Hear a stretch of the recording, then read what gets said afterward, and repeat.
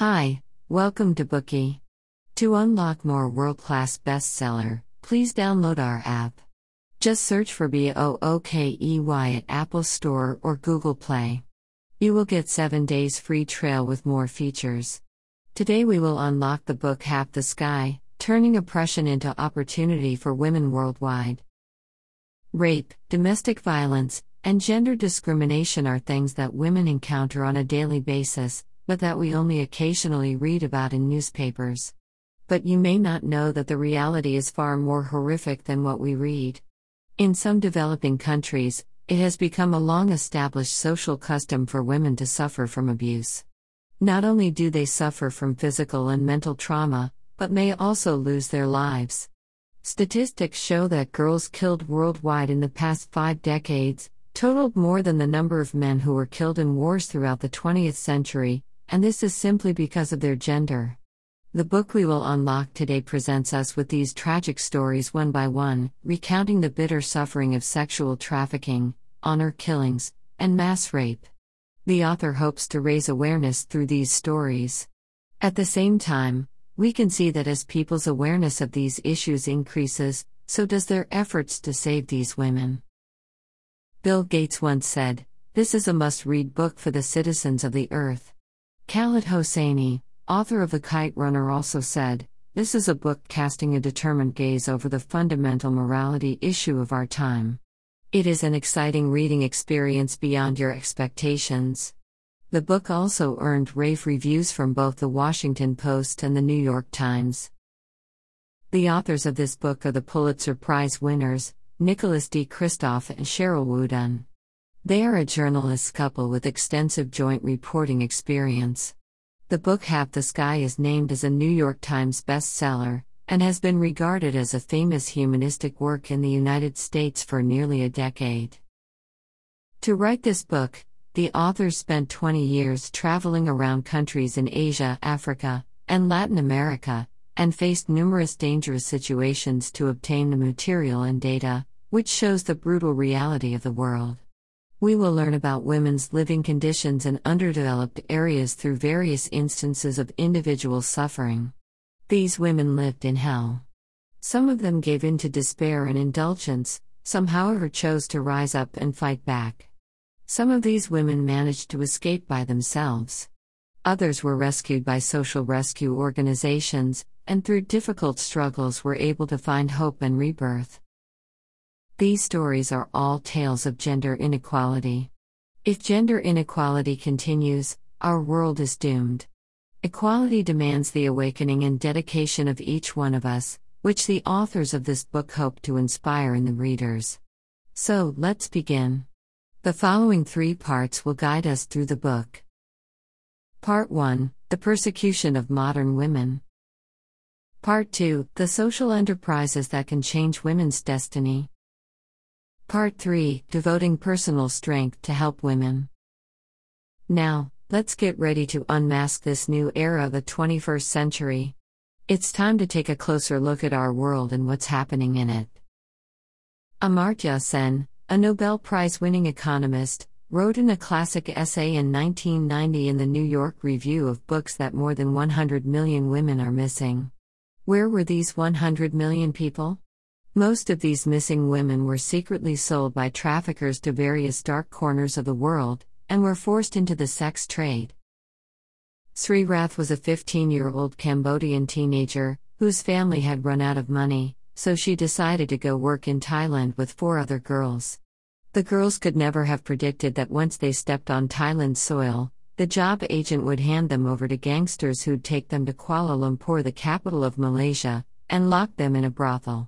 Once, after fully realizing her situation, Rath decided that she would rather die than submit to her captors. This annoyed the customer who had paid for fun. The boss got angry, punched and kicked her in the face, and then took turns raping her with his gangster customers. From then on, Rath never dared to resist. She was forced to smile at all the customers. If she was slightly disobedient, she would receive a beating immediately. Girls in brothels are usually not allowed to wear clothes, so it's not easy to run away or hide tips. She worked around the clock 15 hours a day, but never received a penny, and was often harshly beaten. Finally, one day, Rath risked her life and escaped. She approached the Malaysian police for help and thought that the police would escort her home. Instead, the police sold her to another trafficker, this time at a Thai brothel. There are numerous women like Rath who have been trafficked repeatedly. Few people investigate issues in this area of the world. Governments of many countries choose to turn a blind eye to this type of crime. To make matters worse, due to the preferences of customers, underage girls are favored by the sex trade market. This directly leads to about 1 million children being forced into prostitution every year. Some of them are trafficked by brothels at the age of 8 or 9, and enslaved to serve as underage prostitutes.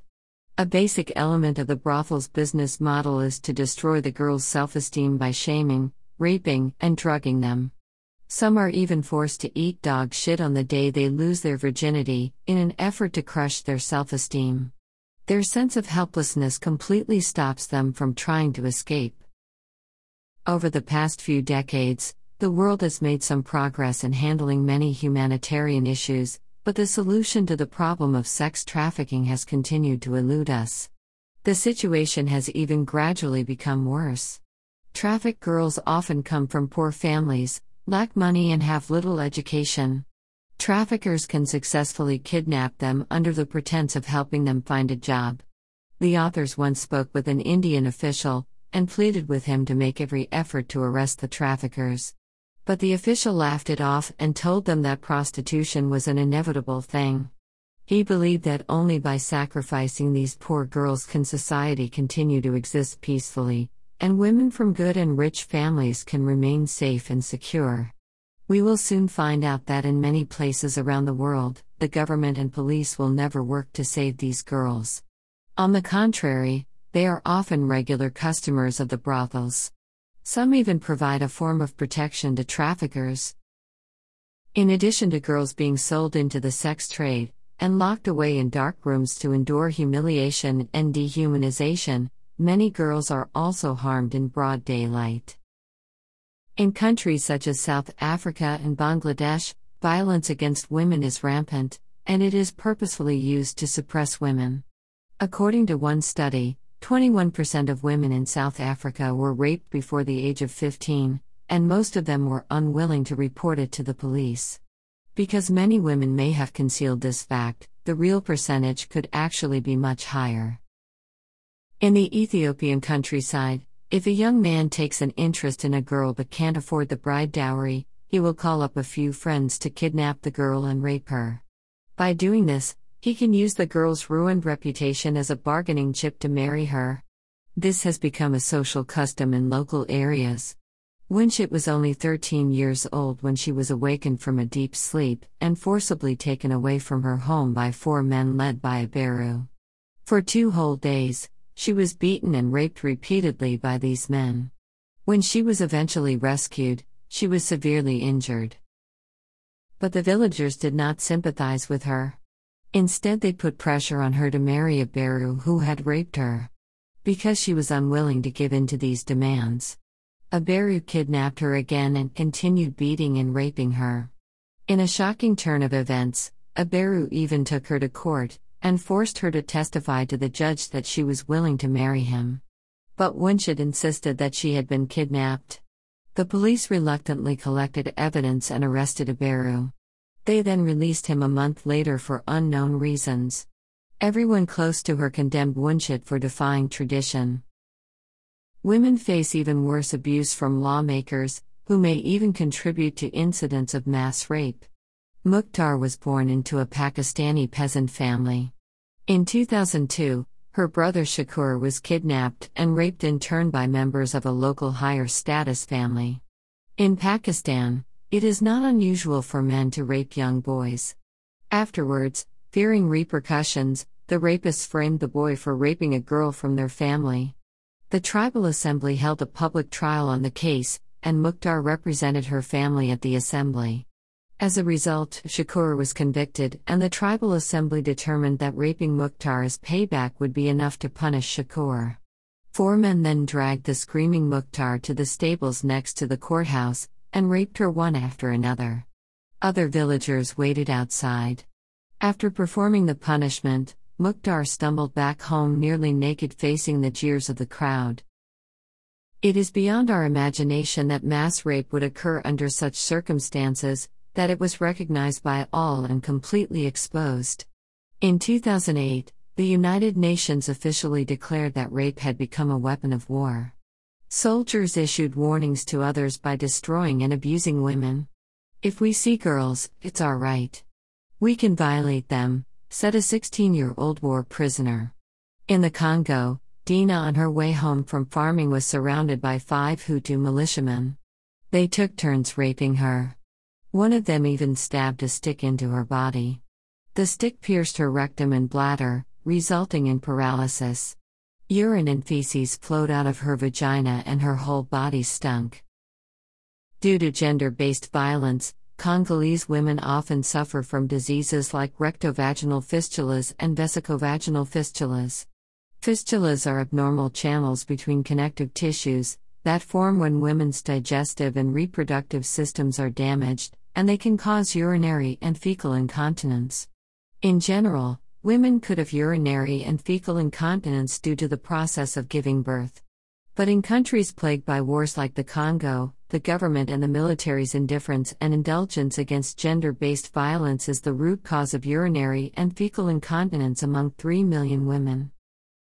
In some developing countries in Africa, maternal deaths are still common and the death toll continues to increase year by year. Mahabuba Muhammad was born in Ethiopia. She became pregnant at the age of 13. She couldn't afford a midwife, so she had to give birth to her baby by herself.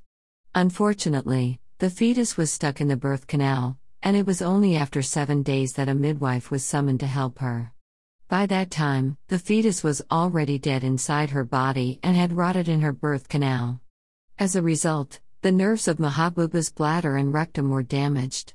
The villagers said that she was cursed because of her urinary and fecal incontinence.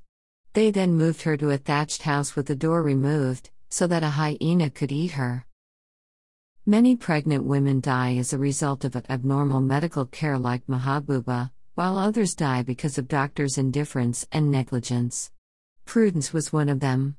The authors found Prudence lying on a hospital bed in a hospital in Yokaduma. She was suffering unbearable pain and urgently needed a cesarean section. Despite having only a few hours to save her life, the doctor was reluctant to treat her, because she wasn't able to pay the treatment cost. The authors paid the remaining fees on the spot. The family was so happy, believing that Prudence's life could be saved. But the doctor quietly went home to rest, and had the nurse inform the family that the operation would be performed the next day. As a result, Prudence became afflicted with a severe abdominal infection due to a delay in treatment. She died 3 days later. Her family could do nothing other than accept their feelings of anger and loss. Sadly, women in many developing countries are unable to undergo any prenatal checkups, and only have access to the services of inexperienced midwives during delivery. Prudence's midwife sat on the pregnant woman's belly and bounced up and down, which caused the rupture of her uterus, and put Prudence's life in danger. Unfortunately, the issue of maternal medical care has never been listed on the international agenda, because those who are in power do not care about the lives of these women. Once born, the most vulnerable women are those who are subject to 3 disadvantages: being a woman, being poor, and being born in a remote area. Even developed countries like the United States spend less than 0.05% of their military expenditures on maternal health, not to mention the expenditures of other countries.